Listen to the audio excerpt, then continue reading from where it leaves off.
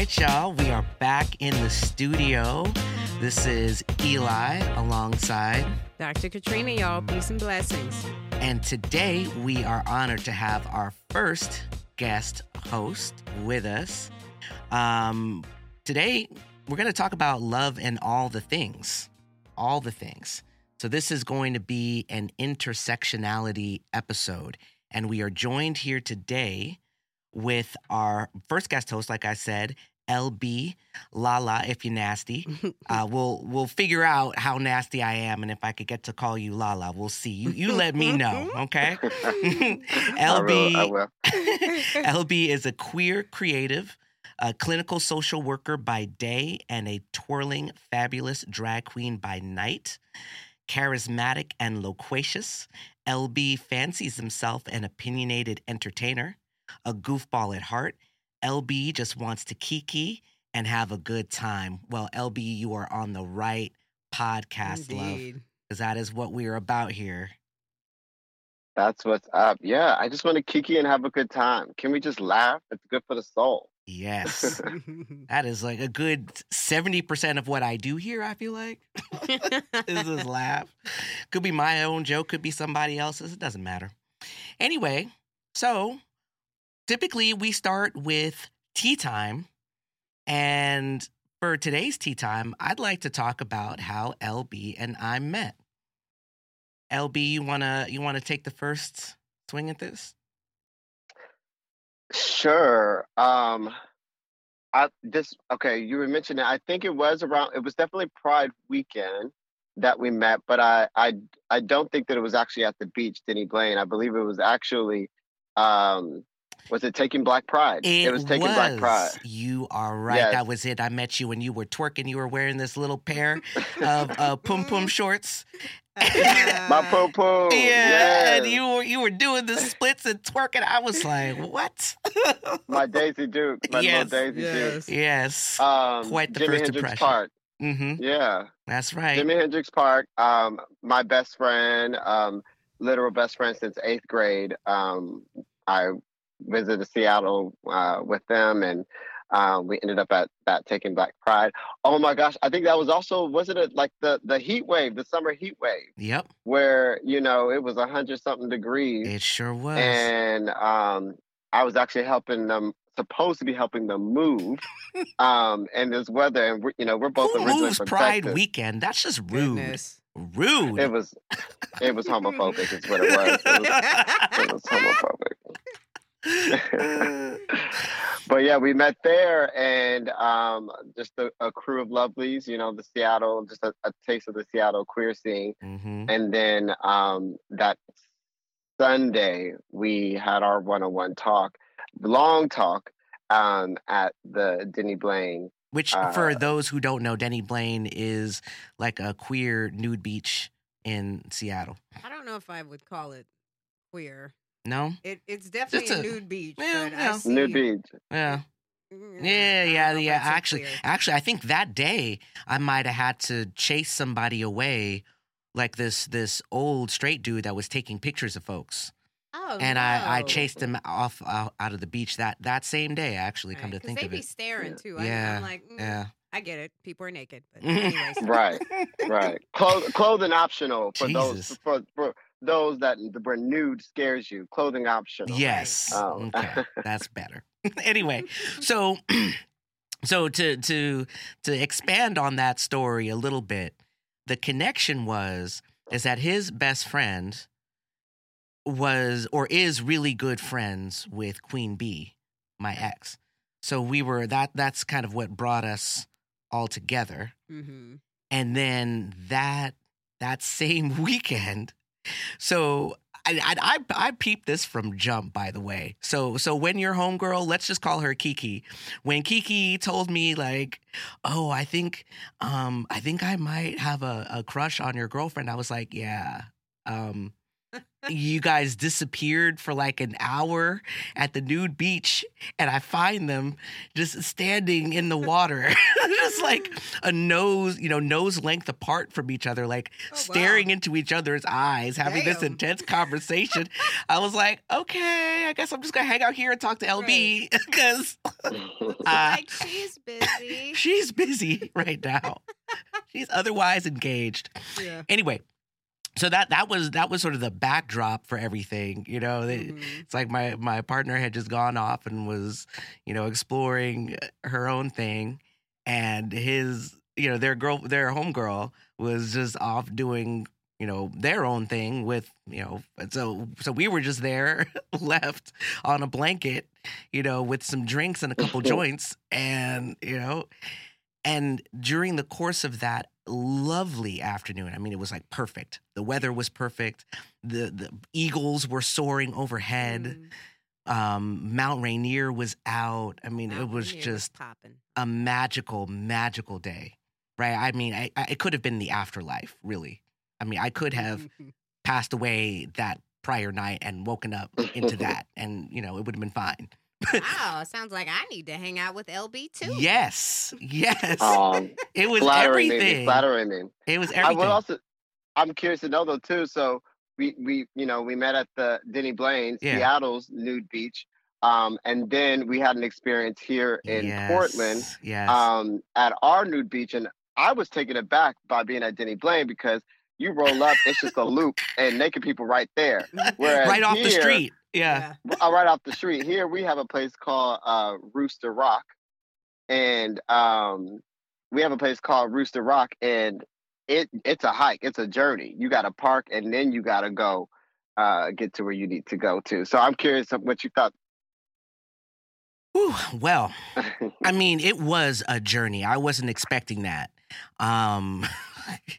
But once we got in there, like a good, I don't know, it was like a 20-minute hike in, Mhm. right? Once we got there, it was beautiful. It was huge.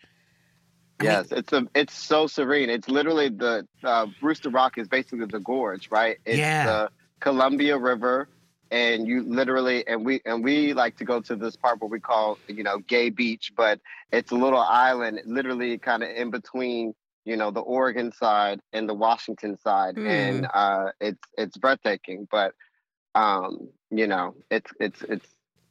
it's a cove, kind of a cove, if you will. It's definitely in the middle of the secluded. river. It's definitely That's secluded. cool. Secluded. Yeah, we had a good time. You introduced me to all your friends. There was some drama that unfolded. It was great. I just want to kiki and have a good time. Yes. That's all that it is. So let's talk about some of those things that we talked about that weekend. We talked about race. We talked about queerness, masculinity, and then dating as the intersection of all of those things. Right? Yeah. So, I mean, Dr. Katrina, you were not there, and neither was anyone else listening. But I think the starting point for the conversation might have been, I think, were we talking about interracial dating as the starting point of the conversation, or I don't remember. But at the time, you were with a white partner, right? Yes. Okay. And so I think that what you told me is that you've also historically mostly dated white men. Is that right? No? That might be presumption. Okay. That might be what you thought of me. Okay. Fair.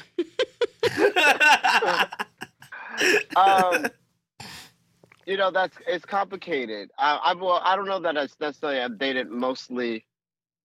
I mean, if we were to put, I think that it's somewhat fair, but it's also about, for me, as it pertains to dating and race, it's about, I guess, what's available geographically or where I may be, location wise, right? Okay. I'm born and raised in San Antonio, Texas. And so Texas, San Antonio is, a majority minority city. There's a large, Latinx, specifically Mexican population. Sure. Right. Yeah. But it's also a military city, a military hub. We have Lackland Air Force Base, which is where the Air Force boot camp. We have a lot of the hub for all medical arm, and so it's a very diverse city. Like I really do feel that I grew up in diverse in that way, but had developed an attraction to Latinx people or whatnot. And then I was in the Navy and I was in Hawaii. And Hawaii, another is a majority minority place. It's Asian Pacific Islander, Okay. Hawaiian, True. Native Hawaiian, and a lot of, as they say, Hapa, but a lot of mixed race, people. Mm-hmm. And so then I have that history. But then I was also, at that time, I was in the military. And in that time, I was dating Black people. Okay.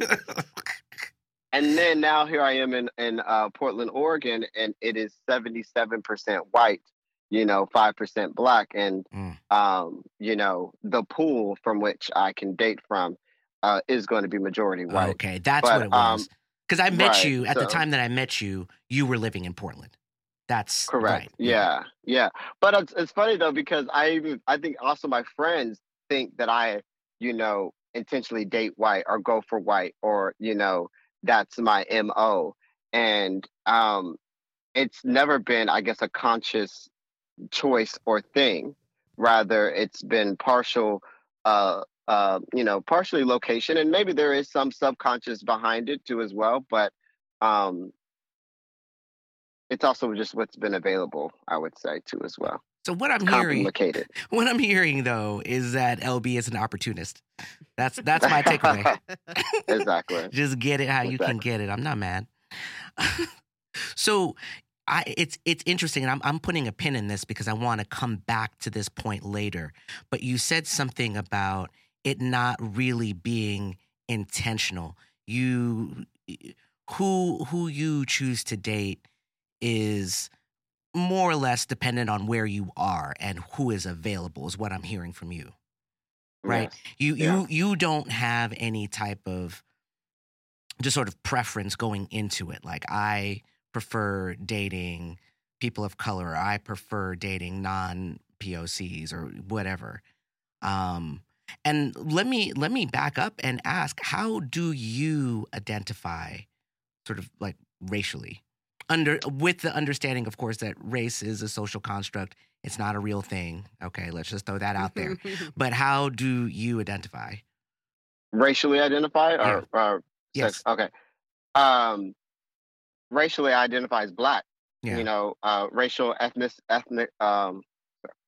my racial and ethnic identity, I guess, would be Black American, African American. Yeah.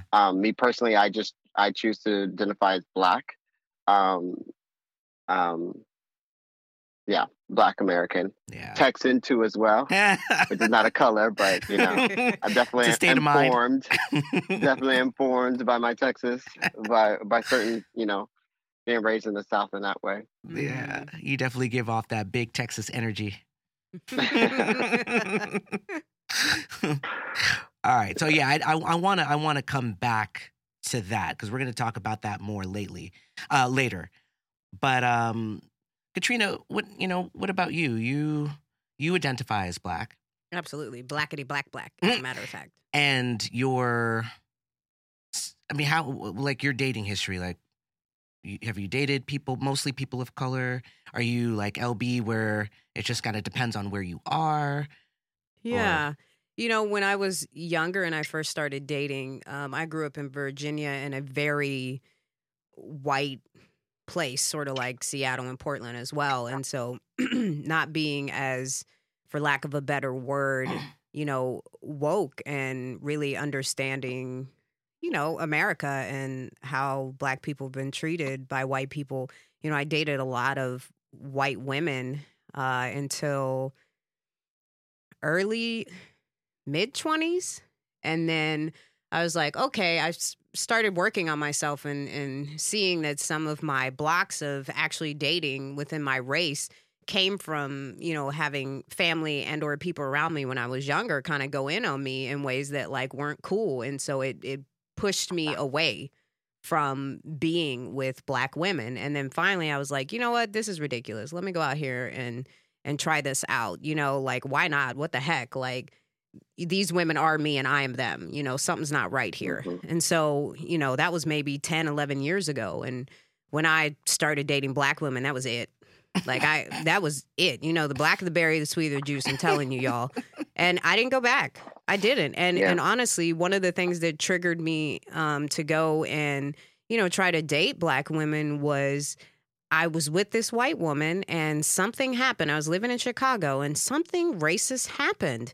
And I came, you know, to her place and I was like, yo, this thing happened. Can you believe it? What the heck? And she was like, are you sure you're not like overemphasizing that? Was that actually racist? And I was like, bitch, okay, Yeah. this is how we doing this. And that's when I knew. I was like, I can't do this anymore. Yeah. I literally don't want to do this anymore. And so I've been dating black women since, and I definitely understand being in, you know, Seattle or Portland. You know, Seattle's 80% white. And black population here is maybe 6%. You take half of that, let's say. I don't know the exact statistics, is women. And then the other, you know, maybe 1% of that is queer. So it's a really small population to date from. But if I'm being real, I would almost rather be alone than date white women at this point. Yeah, Damn. that's fair. All right. That's fair. Yeah. Yeah. I mean, my history is all over the map. Let's see. I've dated dated a lot of white women. I was married to a white woman for 10 years or however long that was, and you know, the mother of my child. Mm-hmm. And that was, I mean, we grew up together, and she's done a lot of her own work. Yeah. You know, so I always felt like, you know, she had my back and I didn't have to deal with, like, you know, the white tears from her. Yeah. And, you know, she was definitely willing to put herself in vulnerable positions, you know, like with my family. And, Right on. you know, that was, yeah. She was a special kind of person. She is a special kind of person. They are out there. They are out there. Mm-hmm. The problem is filtering through all of the Beckys and the Karens It's exhausting. to get to the ex-wifeys of the world, you know? Yeah. And it is exhausting. And, you know, and I've said it several times on the show that I feel really exhausted already just from dealing with the supremacy, just very, like, psychically tired. Mm-hmm. And I haven't felt like I've had an extra bandwidth for BS. And the supremacy I know that. is BS. And I've recently put myself back on the dating apps, Mm-hmm. and the messages I'm getting, like the first messages, oh, how big's your dick? Oh, Like, first message before hello. Wow. Or my name is. I'm like, okay. So actually what I did was I took a picture and then I blocked them to be like, yeah, this is what you're not ever going to fucking get. Goodbye. But Yeah. it's just, that's nasty. it's I think nasty. you can now Yeah.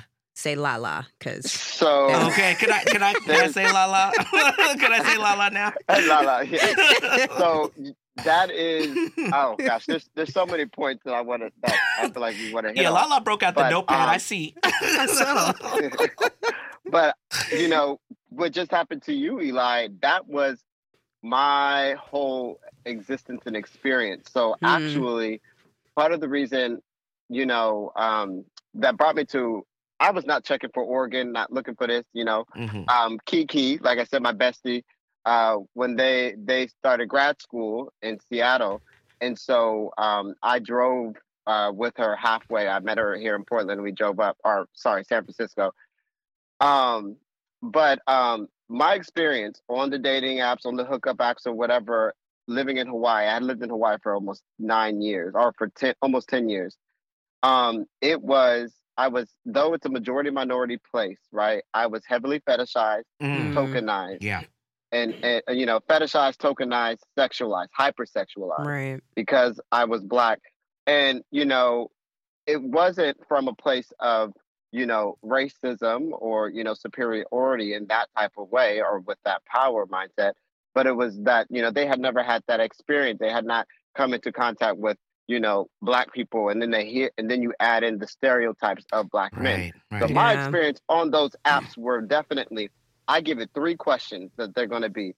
It would be one, it'll be how hung, Yep. question mark, Yeah. Mhm. BBC, Yeah. big black cock, Yeah. question mark, Yep.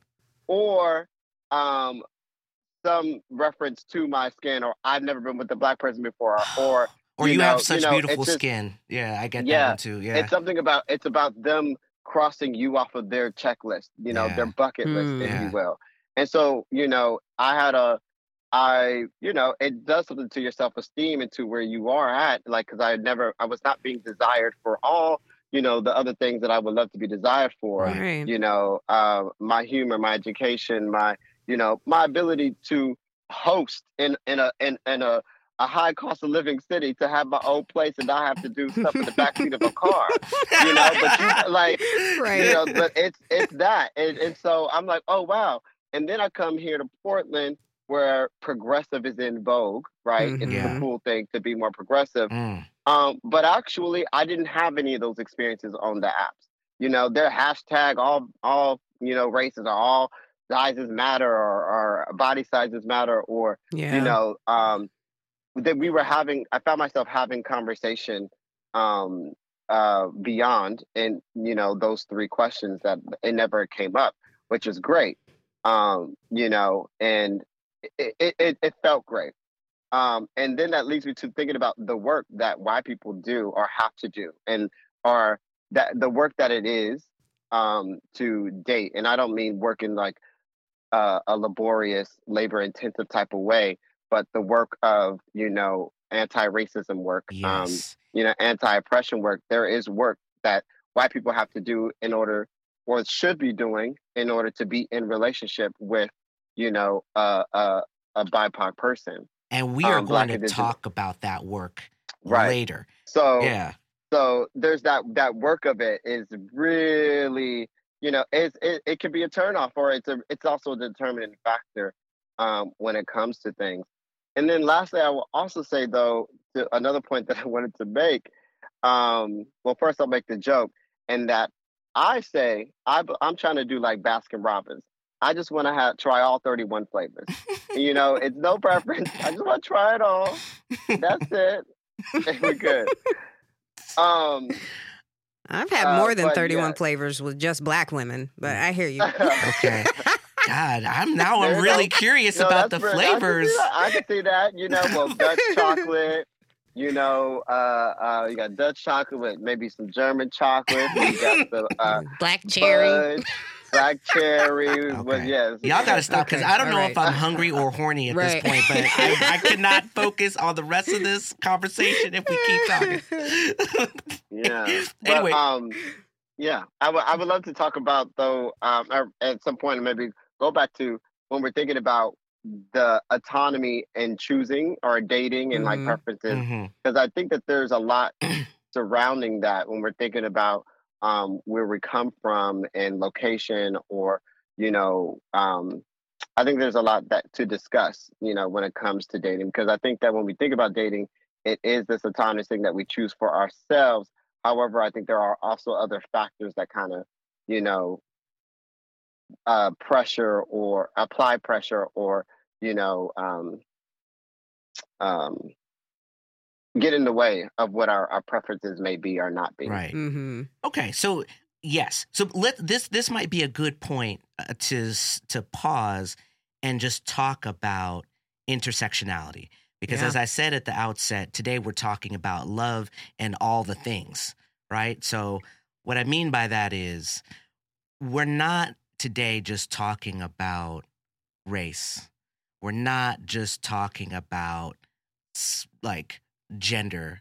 We're not just talking about dating or feminism. We're talking about the points at which these different systems of oppression meet and overlap and inform each other, right?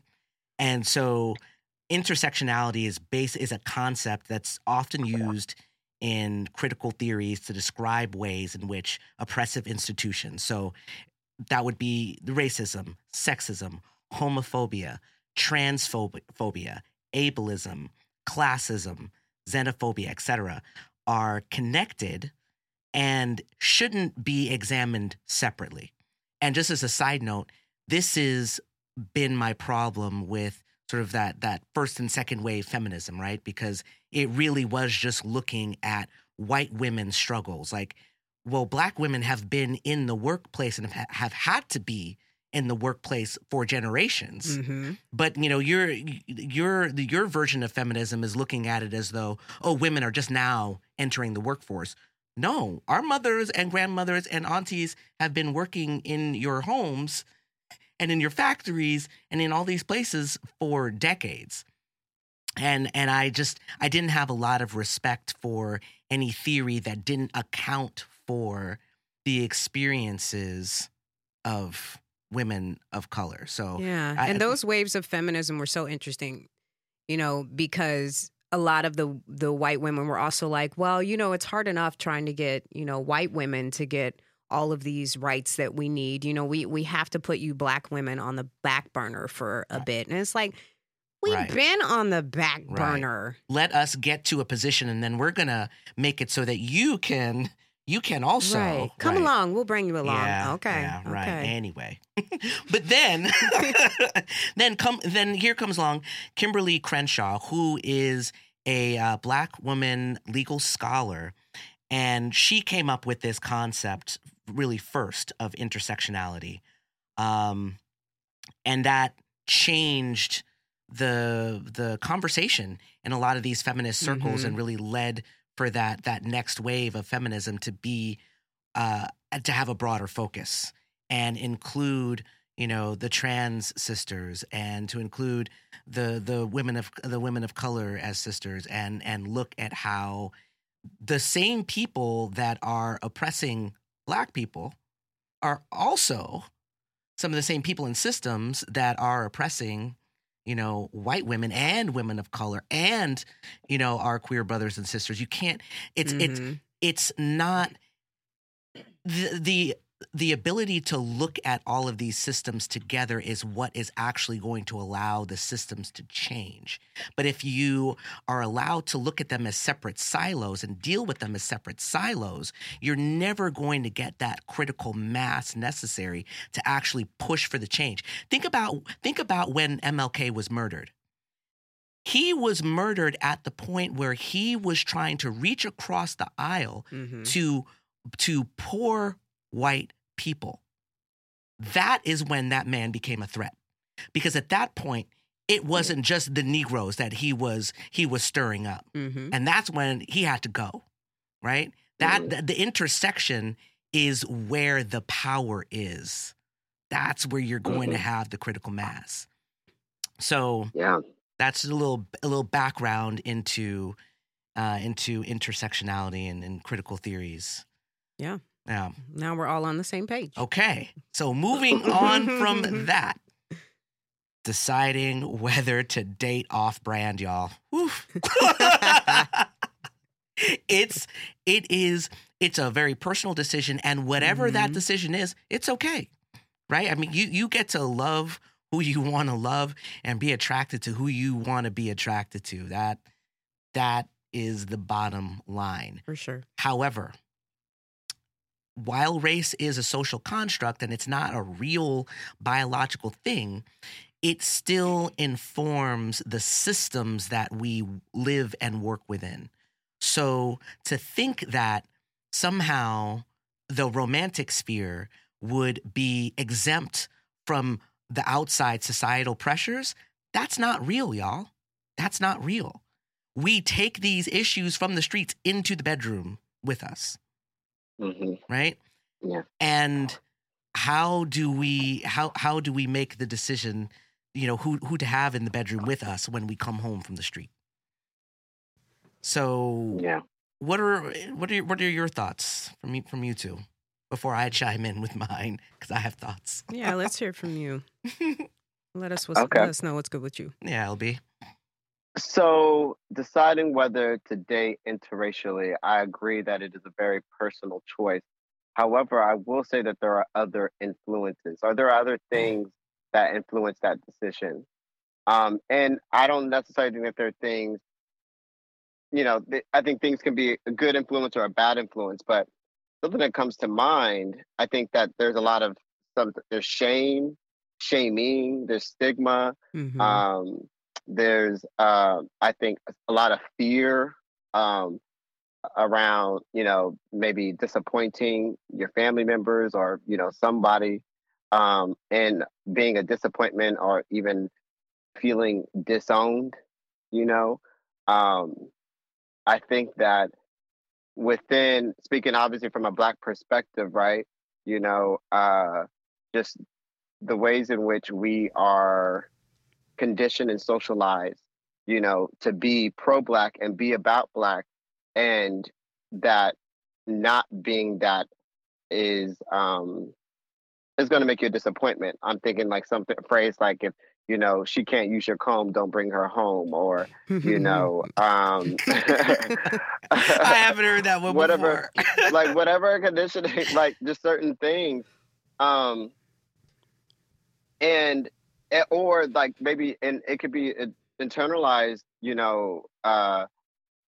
shame or around being a person of color and then not dating your race. It's as I think you're called, oh, you're too good for us, or you think you're better than us, bougie, or whatever it may be.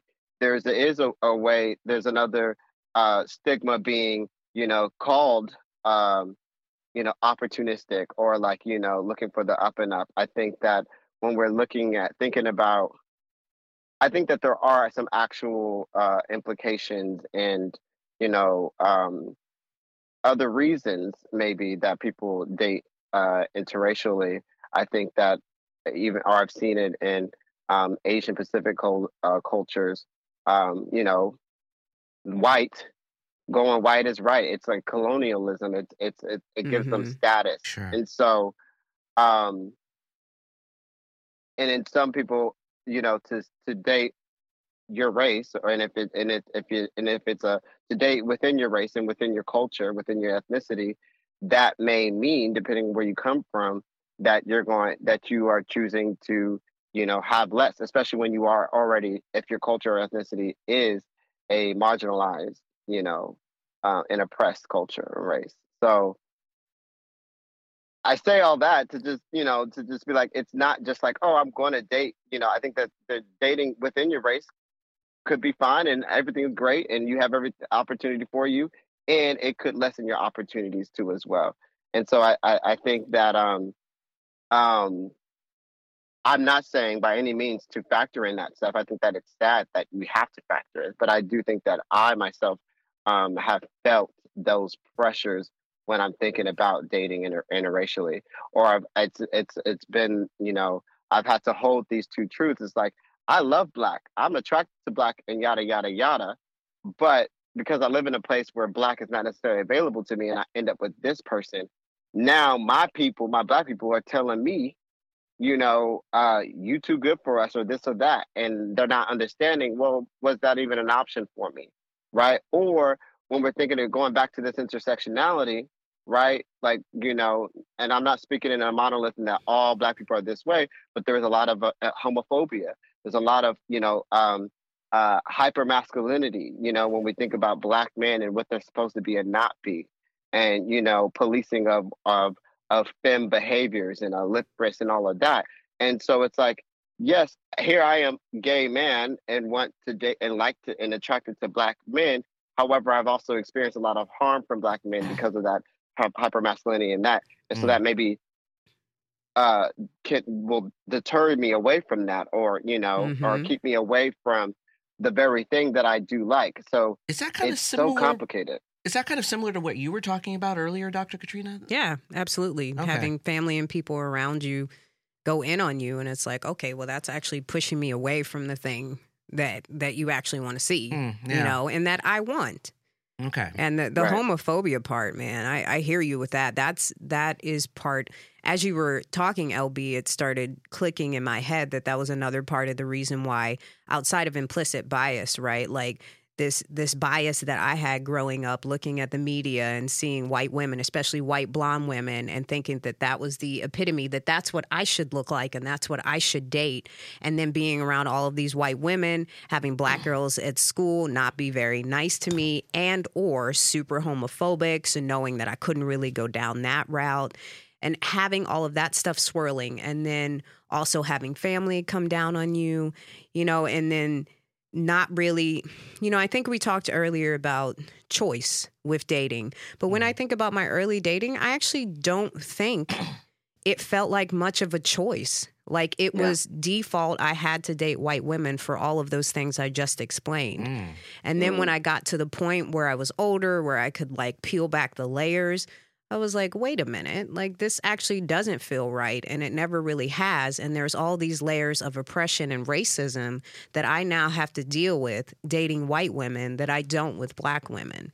And so to me, now that I'm older and like super blackety black, it is not an option for me now to date white women. Okay. Like I see our black queens, I am connected with them, I am them, and it doesn't feel right being with white women now. Other women along the spectrum, absolutely, I'm totally open. And I say all this, but I also, want to be clear that we're all one human race. Absolutely. We really are. We all came from Mother Africa. And I know some people either don't know that or don't like to think about that. But if you look back through the history, through anthropological history, they have found that the mitochondrial DNA that we are connected to, like we all came from the same mom, really. Mitochondrial Eve is what they call her. I thought her name was Lucy. Well, mitochondrial Eve. Oh, okay. Like that's... I see. Yeah. I see. Yeah. Okay. As in Eve, the like first- Adam and Eve, all Yes. that. Okay, we're not going to even go into that because I'm African spirituality and we Gotcha. are not going to talk. No, but I hear you. Thank Yes. you. Okay. I hadn't heard that before. But yeah, we all come from the same mama. So like we're all people. We're all humans. The only issue is that contemporarily, the white people that we see have been stuck in this oppressive way of tormenting and ostracizing and treating us in a certain way. And it is not necessarily the skin color that's the problem. Yeah. It is the treatment that comes from them identifying with that skin color. And that's the part that I really can't do and won't do anymore. I don't have it in me. Not at 40. Right. So it's more about the system and the whiteness associated with that system versus the individual white woman. Right, because there's plenty of like decent white women out there. I'm not saying they're terrible. Of course not. Right. They're people and they're wonderful and not wonderful, just like all the other people out there. But it is the system. And I do like chocolate skin. You like to see yourself reflected. So I'm not gonna lie about that. There's that too. All right, so it sounds like we've identified several different factors in deciding whether to date interracially, and these are pros and cons in terms of factors. We have family, we have fear, we have loss of community, we have the likelihood of being alone given where you are geographically. What is the dating pool you have available? Acceptance. Yeah, acceptance. We have just, of course, our like childhood and family of origin experiences that are dictating who and what we feel comfortable with and attracted to, or Our socialization. right, our socialization. And then if I'm understanding both of you correctly, there's also that added component of and I know I feel this way, but I think I've heard you two, or definitely Dr. Katrina, give another version of this, is like what you have the capacity to deal with at a given moment. And what I heard Dr. Katrina say is that she doesn't really have the capacity to deal with the potential microaggressions like the one that she got from her previous partner with like, are you sure? Like maybe you're putting too much think on that. Like, calm down. Yeah. Right? Yeah. Did I get that right for you? Yeah. For sure. To add to that, I'm curious to ask, I'm curious to know what got you, or what changed and got you to that point where you're fed up, for lack of better words, and no longer willing to put up with that. My guess is that, it's a radical act of self-love, right? It is to really, like, all the things that I said, the shame, the stigma, the family, that all comes from fear. But then once you get into a place where you revere, your race or your background, and you learn to love that and love that part of yourself and love yourself for it, well, it's nothing but love. And then that allows you to not put up with, the bullshit that is, dating a white person, Absolutely. But what do you think? What did shift for you that allowed you to have more appreciation for Black? I mean, I think you're absolutely right. It is the evolution of self-love, really figuring out who I was and what I wanted, and more study, because at this time I was in grad school studying psychology and really getting more into Blackness and history and all the things. And the more we know about our history as Black people, the more we can appreciate how amazing we are and what we've come from. And that can help when it comes to self-love, because we just learn early on, especially as Black queer individuals, you learn early on that you're not okay. You're not okay in church. You're going to hell. You're this and you're that. And when you spend a lifetime hearing that stuff from the larger world and your family, it is really hard to find that place to love yourself in that way. But once I started, I was more autonomous, I was away from my family, I'm in grad school, I'm adulting, doing all of those things and figuring out who I was, and stepping into my identity was what helped me move forward in, really opening my eyes to what I had been living and the patterns that I had been stuck in, and actually really recognizing, I don't like this. I don't like dating in this way. I don't like feeling like I have to defend myself to my partner, someone who actually doesn't know my experience and could never know because she's a white Republican from Wisconsin. You know what I mean? Ooh. And I didn't even know she was Republican. Okay, y'all. I'm like, the Republican part is the thing that I found most offensive about that entire sentence. Oh, Lord. She tried to act liberal. She tricked me. Oh, but yeah, man. and I'm like, you can't possibly know my experience. So then that's not allowing for her to be accountable in some way, for her to understand my experience. And I was like, how dare you? I'm not doing this no more. And that wasn't the first time I had experienced that with white women, but that was the last time that I was going to deal with it. Were the other ones also Republican? No. Okay. Definitely not.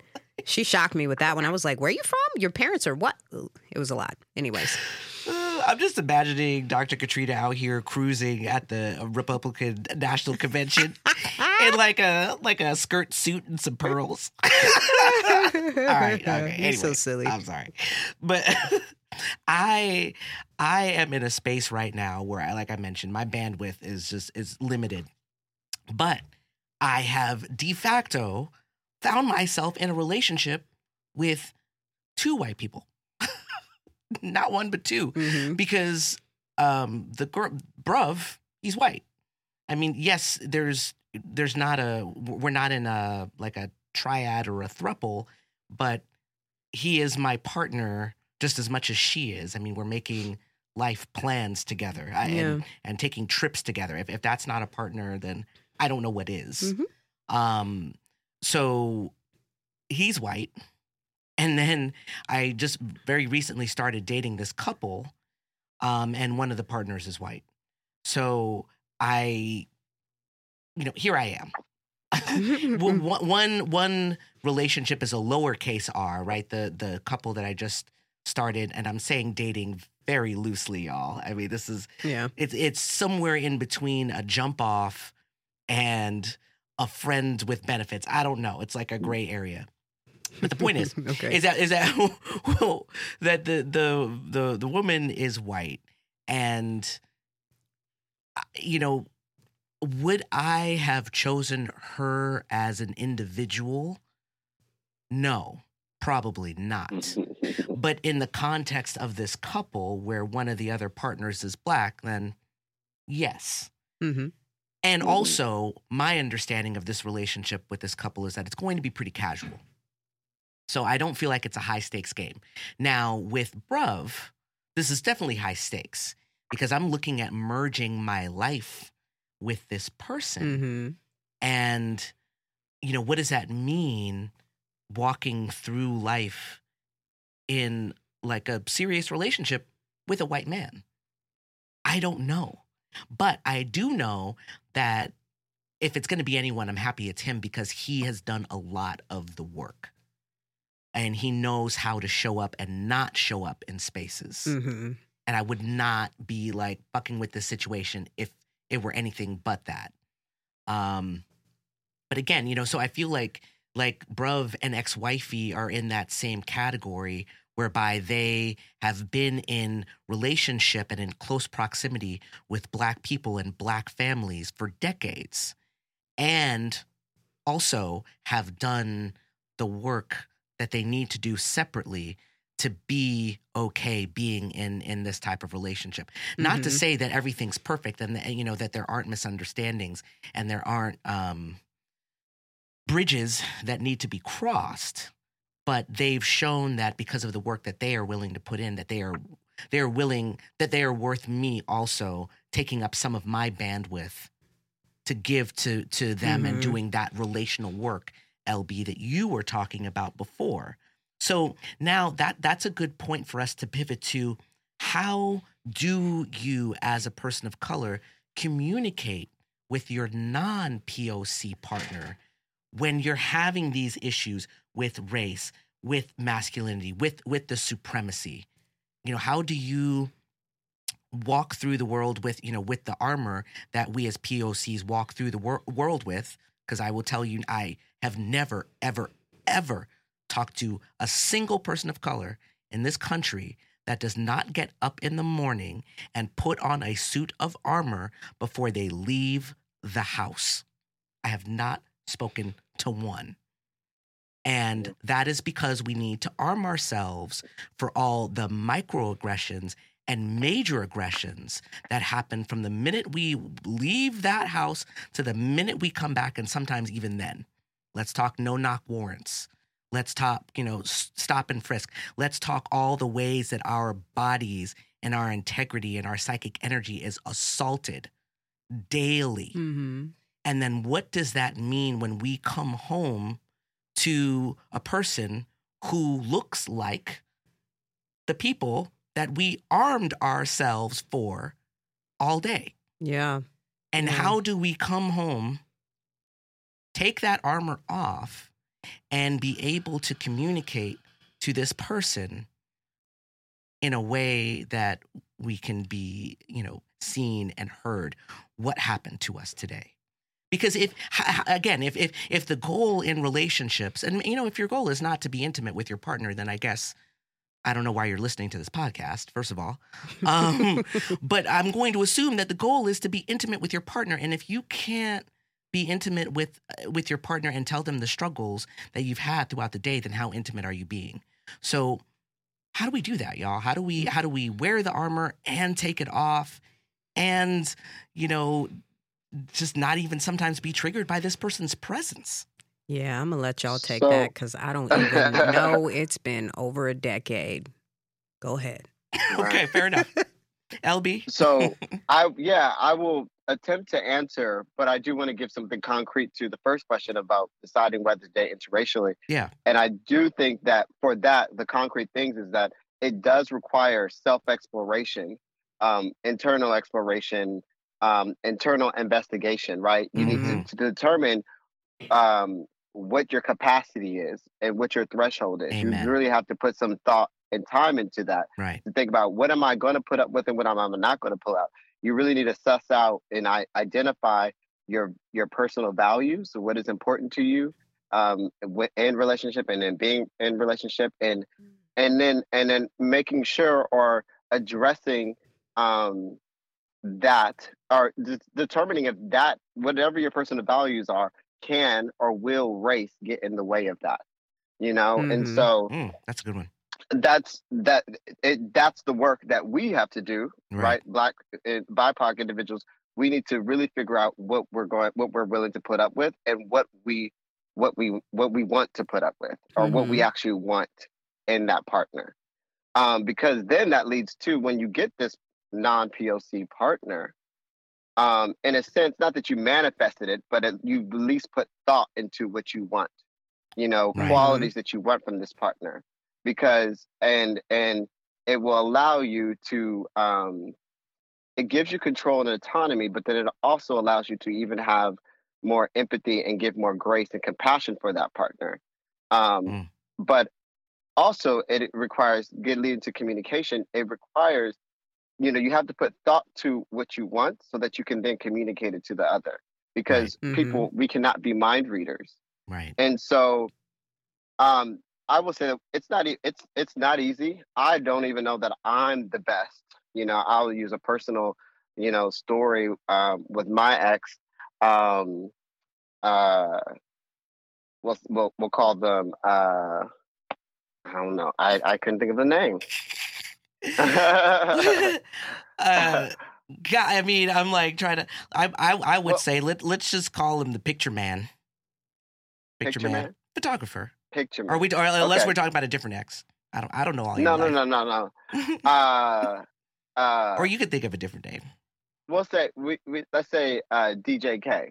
Okay, I like DJ K. I like it. So, with DJ K, open-minded, willing to do the work, all the things. And, at one point he had told me, and what he said, I've heard many times, but basically he had told me that my words, he does not feel that I am aware of the harshness of my words, and how that how it lands, and basically my opinion, it's white fragility, right? It is white supremacy. It's their entitlement to comfort, and if you will. But mind you, I'm in my house. I'm in my space. The last place that I need to use a filter or think about my words. And personally, I feel, well, that's a personal issue. My words, like, you can't, who said my words are harsh? You may receive them as harsh, but if they are, then let me know. So I'm like, I'm all for, being mindful of my words, because I don't want to be mean to you or make you feel some negative way. But please do know that that was not my intention. So what I need from you is to give me the benefit of the doubt and to let me know.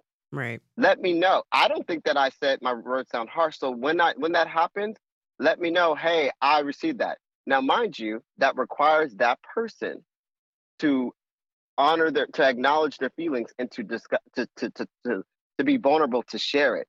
Hey, when you said this, I felt this. It hurt me.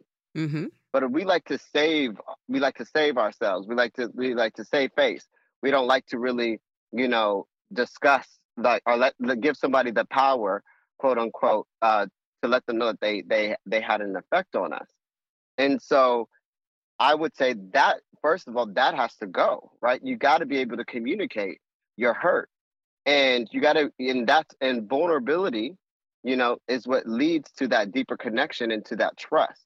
When I can trust that, when I feel that when I'm hurt by you, I can trust that you will do better. So it resulted in a place where, it's like, well, you felt that way, and I didn't do that intentionally. I was not trying to, be mean or this or that. And if all you had to do was just like, hey, when you said, or if you don't want to talk about your feelings and name your feelings, maybe just ask, what did you mean when you said that? Or Mm-hmm. what was the emotion what were you feeling when you said that? And let me clarify. So it really is about vulnerability on both ends when you're going into that communication. And I don't know, just having the ability to trust, to really trust and allow giving people the opportunity to show up for you in the way that you have decided you want people to show up for you, which going back to that self-exploration. So that makes me wonder, LB, then how did you deal with that white fragility coming up? And same question for you as well, Eli. I'm curious because I've hit my limit, so I don't even like, at least romantically, I don't Yeah. even deal with that in the same way. In my work, I deal with it and it's cool, it's fine. But I'm curious about how you all handle that kind of stuff. Yeah. In that situation, it came back later because the issue at hand kept on rearing its head where, he was not able to acknowledge, like, let me know when I've hurt him. And so I'm walking around thinking I'm all good because I know I'm not actively trying to da da da. But I actually read this book, and then I I strongly suggested that he read it too, called Black Fatigue. Okay. Okay. And but yeah, talked about, like, it is even him saying that was a trigger for me, and that I've been called intimidating for whatever reasons. Right. And you know um intimidation is different for me, right, as a black man versus maybe a black woman. But like, I'm intimidating. I often feel darned if I do, darned if I don't. Like, I'm Mm-hmm. educated, you know uh you know having a master's degree. And so, for black people, I end up, oh, you too good for us, you too this or whatever, you're bougie, da da da. I Since elementary school or whatever, you sound white, you talk white, Yep. and so um, and then here I am. So being told from the blacks that I'm talking white, da da da da, and then to be told from the whites that you harsh and you're scaring me, and then all this language. Right. This person did not use that language, but that's essentially where it's coming from. Yeah. This fear, right? It's the stereotype of black man and this aggression. Mm-hmm. And so, like, there it was coming from me having to police my tone to appease others, Yeah. right? Yeah. And Always. through that book, then he realized, and he apologized. I'm sorry that, I said that was mean and unkind to say. And he did realize it was a him issue, which is going to lead me to a question we'll tackle later. But what the work that white people have, it does require humility, right? Right. In that situation, he had the humility to be able to say, and he did apologize and take the accountability.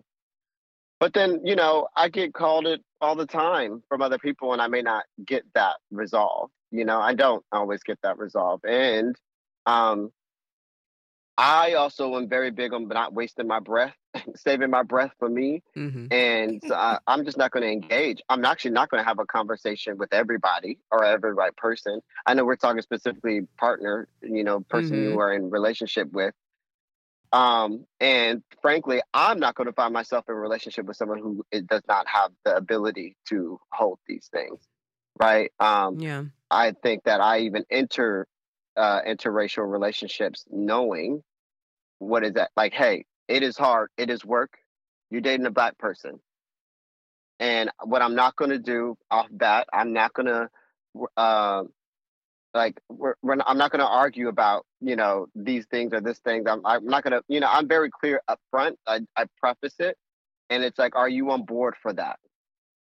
you Mm. know Yeah. um it's a conversation that is had. I'm not going into it just all willy-nilly. um I know it's work to date me because I'm black and because of a million other reasons. So is this really what you want? There's no returns on this one. I can Right on. identify with a lot of what you were saying there. I've Same. definitely had partners, give me feedback. Oh, I'm being too loud, or that their friends wish I smiled more, or that I was aggressive, and I'm like, okay, well, I am. I mean, I'm not going to say that I'm the most chill person that you will ever meet, but I'm certainly not anyone's like aggressor. Um, and that's hard to take in a relationship, because in those moments I don't feel like I am being seen for me. And it's like this rude awakening that, like, oh, this person's friends just see me as this like like black man, like Florida man, just like, this monolith, like I'm not an individual. Like even if like my partner is solid in the work that they're doing, then I'm still subject to their wider communities. I'm still subject to their friends. I'm still subject to their families. I'm still subject to, like going to their workplace office parties and having it be funky. So you're asking me, Dr. Katrina, how I've dealt with the white fragility. And the answer is not well. I haven't dealt with it well. In my marriage to ex-wifey, there were a lot of those stupid little microaggressions that came up from her friends and family, and I just let it go. I just let it go as the cost of admission, as the cost that was the price of being with her, was to put up with that. That is how I dealt with it at the time. At this point, I would say that my partner, that my non-POC partner, I really haven't had any issues with him or his family. I think I got lucky. He does not seem to be particularly fragile. But at this point, if I had to deal with white fragility, I just wouldn't. I would end the relationship. I wouldn't. I don't have the bandwidth for it. I don't. Heard. And I would not have picked Bruv for myself, but I have grown to love him during the course of my relationship with my POC partner, who was also his partner. And that's a situation that I find myself in, and I'm more than okay with it. But am I swiping right on anyone Caucasian right now? No, I'm not. The intentionality that I'm bringing into this process is, I know, going to LB's point, I've looked at what I have going on my plate, emotionally and logistically, and I've made the determination that I do not have the bandwidth and the patience and the humility and the vulnerability that is needed to deal with having those teaching moments with someone. I want to take my armor off at the end of the day, put it in the closet, and not touch it again until the morning. I don't want to think about it. Heard. So that's the situation that I'm in right now. Does that mean that I absolutely will not date white people? No, it doesn't. It just means that I'm being very intentional, very selective. I need to know that that person has done their work before I let them in. That's fair. And we were in a situation, and Kiki was here for this too. And it was such a wonderful moment because I didn't know that she was going to be there. She just arrived in the middle of this situation looking lovely as ever. and it was me and the girl and Bruv, and we were out at like a nightclub in Seattle for what we didn't realize was a POC queer night. Okay? They really billed it as, this is a POC place. We really don't want a lot of white people coming and taking up a bunch of space, right? But the messaging wasn't clear. And so here the girl is bringing Bruv into the club as like this, 6'3", 6'4", like very visible white man. And then an announcement is made from the stage about the non-POC people in the space. And it was this very uncomfortable moment where it's like, ooh, we brought the white boy. Well, not we, because I came there on my own. Yeah. She brought the white boy. But, we were all in the group together. Mm-hmm. But just as an aside, LB, that night, Kiki, she came up and she was wearing, oh my God, like something tight. Maybe had Care Bears. I don't know.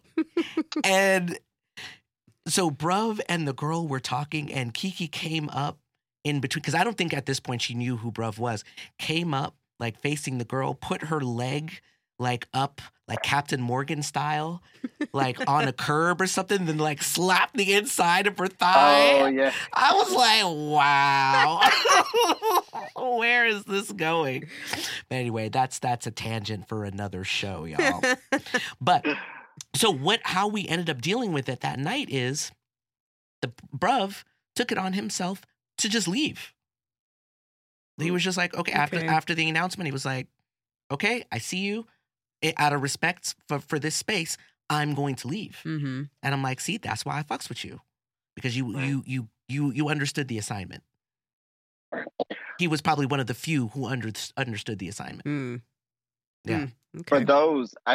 For those who do have capacity and desire to, deal with, non-Black partners, white partners, I would say how to communicate them is with patience, which, Elon, I don't have. I mean, right we now. don't have. Yeah. I even don't always have it. Nope. I think that even when I do choose to be in a relationship with the white person and a conversation inevitably comes up, I may not always have the patience or speak in the tone Sure. that allows for receiving. And so, but for those who do have that, I would say,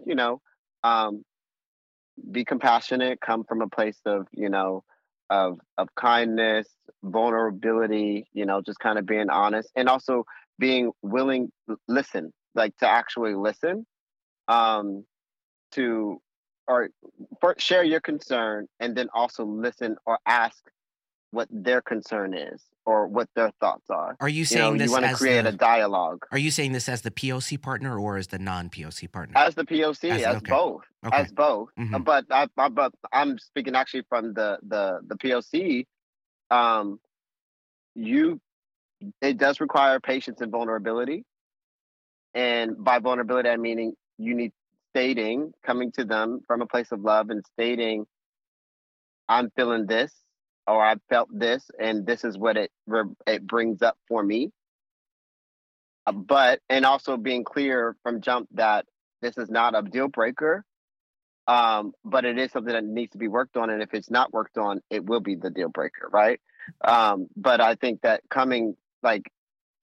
being vulnerable about what you have felt, from what you acknowledging the microaggression, let's say, Mm-hmm. stating what that microaggression was, the impact or the effect of that, and then if they are willing and they're engaged, to then be curious, ask them, what are you feeling, or what are your thoughts, or what do you think about that? Give that person the opportunity, to answer some of these questions so that they can be thinking about it too. So I've heard you say this word a couple times, and that is vulnerability.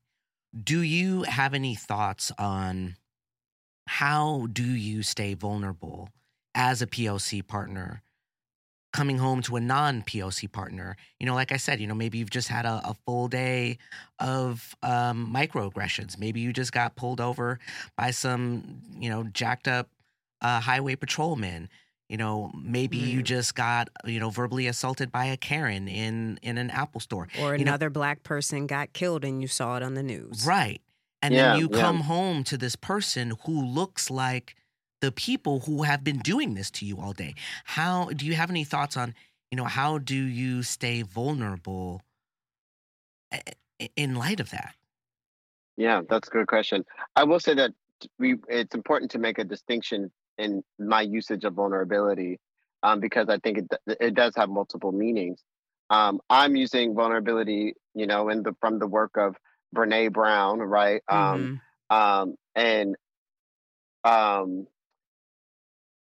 and so I'm using vulnerability in the way of expressing your being vulnerable, like, sharing and expressing your feelings of hurt, of actually any feelings, and actually doesn't even have to be negative feelings. It can be positive feelings. To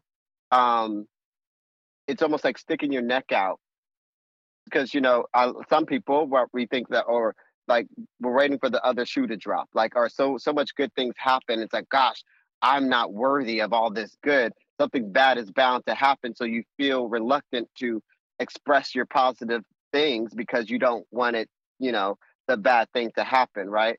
So when I'm talking about vulnerability, it isn't about the expressing of feeling, sharing of one's feelings and emotions with another person, um, in efforts to build trust and build a strengthened connection. I like Okay. that But definition. then there's Mhm. vulnerability. I think that could be used in a social justice sense, which is vulnerable individuals, which would be people who are vulnerable to despair or demise or whatever it be, because they are oppressed and marginalized. Gotcha. A houseless person is vulnerable, or a there's vulnerability as it relates to danger of something, right? And we're talking So about the former vulnerability, not this latter. correct, Okay, right. correct, Right. correct. So, but to your question, when I how to remain vulnerable, or I will say that, just as we code switch, there is a time and a place to be vulnerable, right? And um Yes, there is a time and a place to be vulnerable, and so I'm not saying, be in an open book at all times, right? There's a time and a place for everything, and so I would say that, to be mindful of that, to also be mindful of your capacity and what you're feeling at that time and what your needs are at that time. It really does go back to that self exploration and that reflection that is required for you to know what you're feeling. It requires, some form of, the work is self exploration, maybe journaling. You just need to being mindful of your body and of what you are feeling in certain things, you know. Um, and when we're talking about, again, I keep saying in relationship, this is when you are in relationship. I'm not saying to be vulnerable with all people. It does work with friendships too as well, Right. because these Mhm. derisions still can happen between, interracial friendships, not just, Absolutely. romantic relationships. But you want to, I would say, you want to share. It's a fine line. You want to find that happy medium when you can share it when you are not your lowest capacity, but and before your capacity is depleted, and and um yeah, I guess just right before, I've never thought about this, so I'm like conceptualizing it as it is now. Mhm. But I think that happy point of, it's like you wanna express in your vulnerability before you run out of gas, or before Right. the gas light comes on, Right. Yeah. and that looks differently. That looks differently for everybody. That anxiety point, some people, fill up when the gas light comes on. Some people filling up at half a tank. Some people fill up, whatever it is that works for you. That's the time that you need to do to share. And that's where that Um, introspection and the mindfulness comes back too, because you need to know what what your gas level is at any given mhm, moment, right? In order to mhm. know what kind of boundaries to draw around yourself based on that. So, I mean, we've talked about deciding whether to date interracially, how to communicate issues with your non POC partner, remaining vulnerable. Now, to wrap up the conversation, I would like, and we've touched on it at a few different points, but I would like to come back to some points for the non POC people listening who might be in relationships with POC partners. How do you support your partner dealing with the supremacy? Yeah. I mean, I think I have some things to share now. Okay. Welcome back, Dr. Katrina. Thank you. Still hear you. I think the most important thing is to really check yourself. And when I say that, I mean in the most loving way, right? Like you as a non-POC person, one, just know that you can't quite understand our experience. You can't. And it's not your job to be able to, because really for us to truly understand, we have to experience. Right. And that is not something that non-POC people can do. Doesn't make you a bad person. Right. So check yourself. Oh, shoot, that really hurt me. Let me take a second and deal with whatever feelings are coming up. What am I feeling? Where is that coming from? Is this something that I need to put on my partner, or is this something I talk to a trusted friend about? Like really knowing what things to bring up and how. And also if your partner says, hey, you know, how about read this book? Try reading the book. I've had a lot of couples in my practice who have, been white and black in a relationship, and the discussion about how some of the white partners don't want to read a book or won't take the opportunity to when given a book is really frustrating for a lot of POC people because, you know, we experience racism. We don't have to study it. And for non-POC people, for you to really understand, you have to study it to some degree. And if you're not willing to do that, then you're not willing to provide the space for your POC partner to be able to feel like, as LB was saying, they can be vulnerable in a way that they know that that space will be held for them and that you're listening and being accountable. And the last thing that I will put in here, and then, you know, I'll give it back to you all, is like, check your family, check your friends. You know, I know it's uncomfortable and I know confrontation doesn't feel good, but when you notice that another white person in your life has said something or done something that you know is like really racist or bordering that, and you know they're not really like being super thoughtful and that implicit bias is coming out, you really need to check them, because most white people who are having issues with racism are not going to listen to POC people about our experience. If that was the case, then we wouldn't have 400 years of racism. This is true. We wouldn't have had all the slavery. We wouldn't have had us kidnapped and brought here. So if that was something that white people a lot of white people were thoughtful about, then they would have checked it by now. Yeah. So they're not. So you need to check your people, so that we can walk around and feel okay, and that we're not going to get microaggressed upon a ton. I know that's not going to go away completely, and that we're not going to get shot, you know, by your cousin who's a police officer because he saw me walking down the street in a hoodie. Right. Okay. Yeah. That's what I have to share. Yeah. So yes, to all of that. I mean, I basically have the same stuff, and it may sound like a broken record, but everything of that. I think one, you have to keep an open mind. You know, you need to be open to hearing it, because there's this defensiveness that comes with white supremacy. Mm-hmm. And there's ego, there's, you know, that comes with that. And so keeping an open mind, because we're literally, you need to train your brain to accept to hear something from a minority group, a marginalized group, an oppressed group, a group that is not given that platform. So you must have an open mind. I think that related to that defensiveness, you know, a phrase that in social work, we say, you know, don't get defensive, get curious. Mm-hmm. Mm-hmm. Don't get defensive, get curious. So the natural inclination is to defend and to, but no, well, maybe ask why. Ask questions. Don't just go to your defenses. Mm-hmm. I think a really big important one, you know, related to that vulnerability, though, it's to acknowledge your privilege and then to leverage your privilege. Mm-hmm. You know, I think a lot of times we like to separate, I'm not racist, or I didn't do this, or my family, I'm not the one that did the slavery, you know, da-da-da-da-da. But there's this active resistance to acknowledging that though you didn't do it, you still benefit from it. Right. Though you didn't do it, your family, someone did. And no one, we know you ain't no slave driver today in these streets. We know that.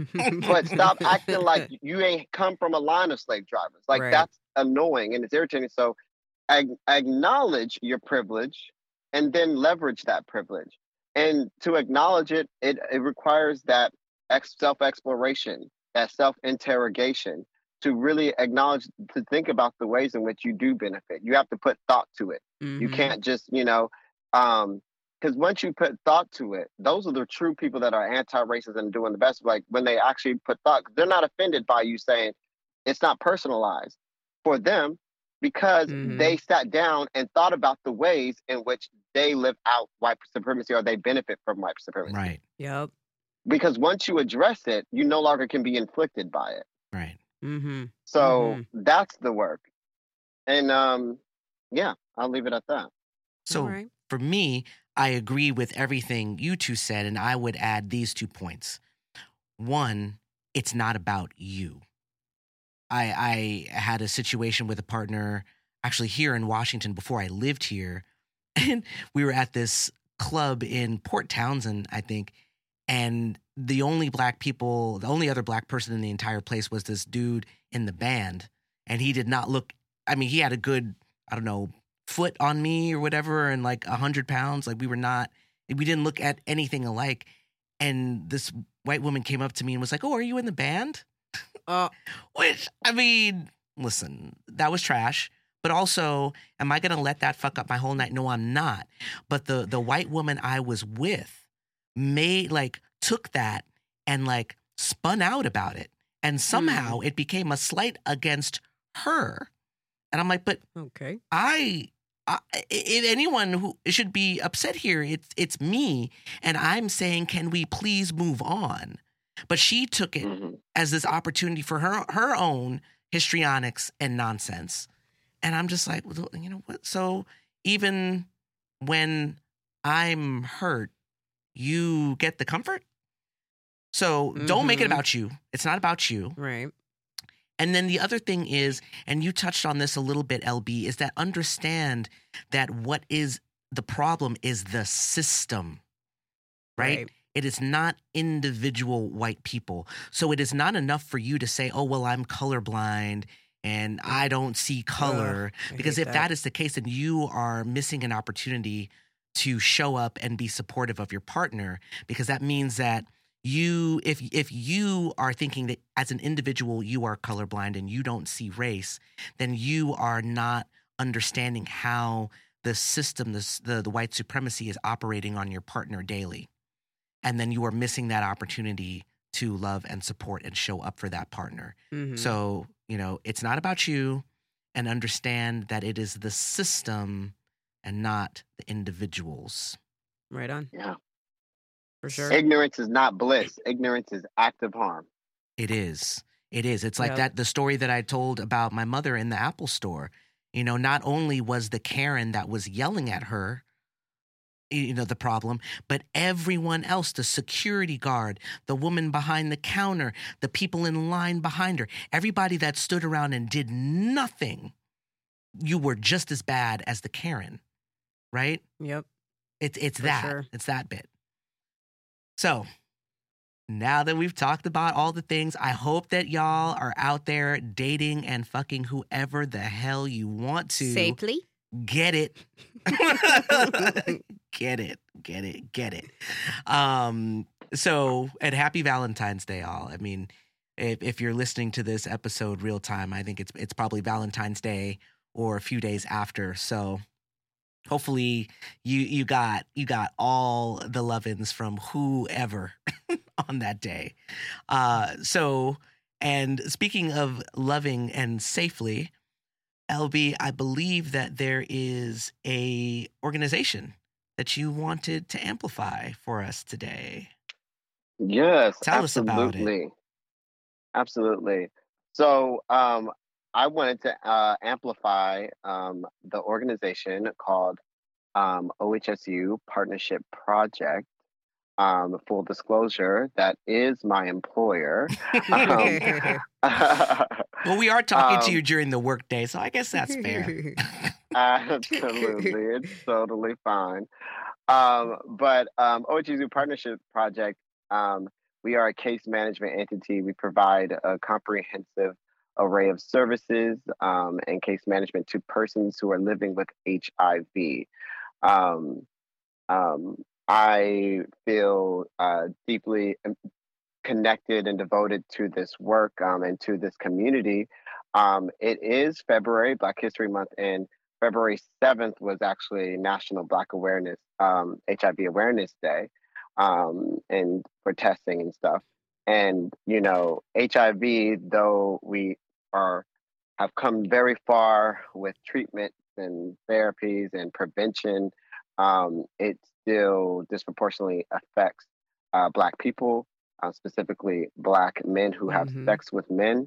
The statistic currently is that 1 in 2 Black men will become HIV positive over their lifetime, literally Oh 50%. gosh. 1 in 2. And so, you know, it's completely preventable. You know, and actually, and if you are affected, there is hope. You will have a typical long life, you know, with the treatments and things that are available out there. But Partnership Project, we are within a community of HIV services. Um, we serve 5 counties in here in Oregon. Um, and all of the health systems. We work with Cascade AIDS Project, and this we do from housing to you know, engagement, health engagement, and um, uh, all types of resources, support, food. You know, my position, I'm both in the field, going to campsites and people's homes, and also in the clinic, which is at the hospital here, one of the internal medicine clinics. And you know, this your donation or whatever you choose, it will support the clients. It does not come to me. It does not go to anybody. It goes straight Mm-hmm. to the foundation, and we purchase, you know, gift cards and food cards, or you know, sleeping bags, socks, food. It will be put to good use for people who do not have these services otherwise. So, Right on. yeah, And their website is www.ohsu.edu/partnership-project. And we will have the link in our show notes and on the website. absolutely. And when you go to that website, if you so choose to donate on the website, there is another link for make a gift, and it takes you straight to the page there too as well. Excellent. All So right. in Portland, right? If you're in Portland and you need some services, go check out Yes. OHSU. Say hi to LB. All Say right. hi to me. Yeah, and to be clear, you don't even have to just go to OHSU. There's a lot of we are a very interconnected network. You can go to any of the agencies. Referral. You can self-refer. You can be referred by an agency, by a doctor, provider, whatever. And even if you do not live in the 5 counties, I didn't even state them, so you don't know. And I think I'll leave it like that. But if you happen to not be in the 5 counties that we serve, we will connect you with the service provider in your county too as well. Excellent. All right. Good deal. Yeah. Thank you, Lala, for taking the time to chat with us here today about love and all the things. For sure. And, you know, I hope that you out there, and including you, Lala, continue to join us for our Valentine's Day and Black History Month celebrations. Next week, we're going to be joined by another guest host, and we're going to be talking about kink and in the ethically non-monogamous community. So we're fitting to turn up in that Yes. episode as well. So I hope you all join us. And in the meantime, keep on living and loving in color, y'all. Peace.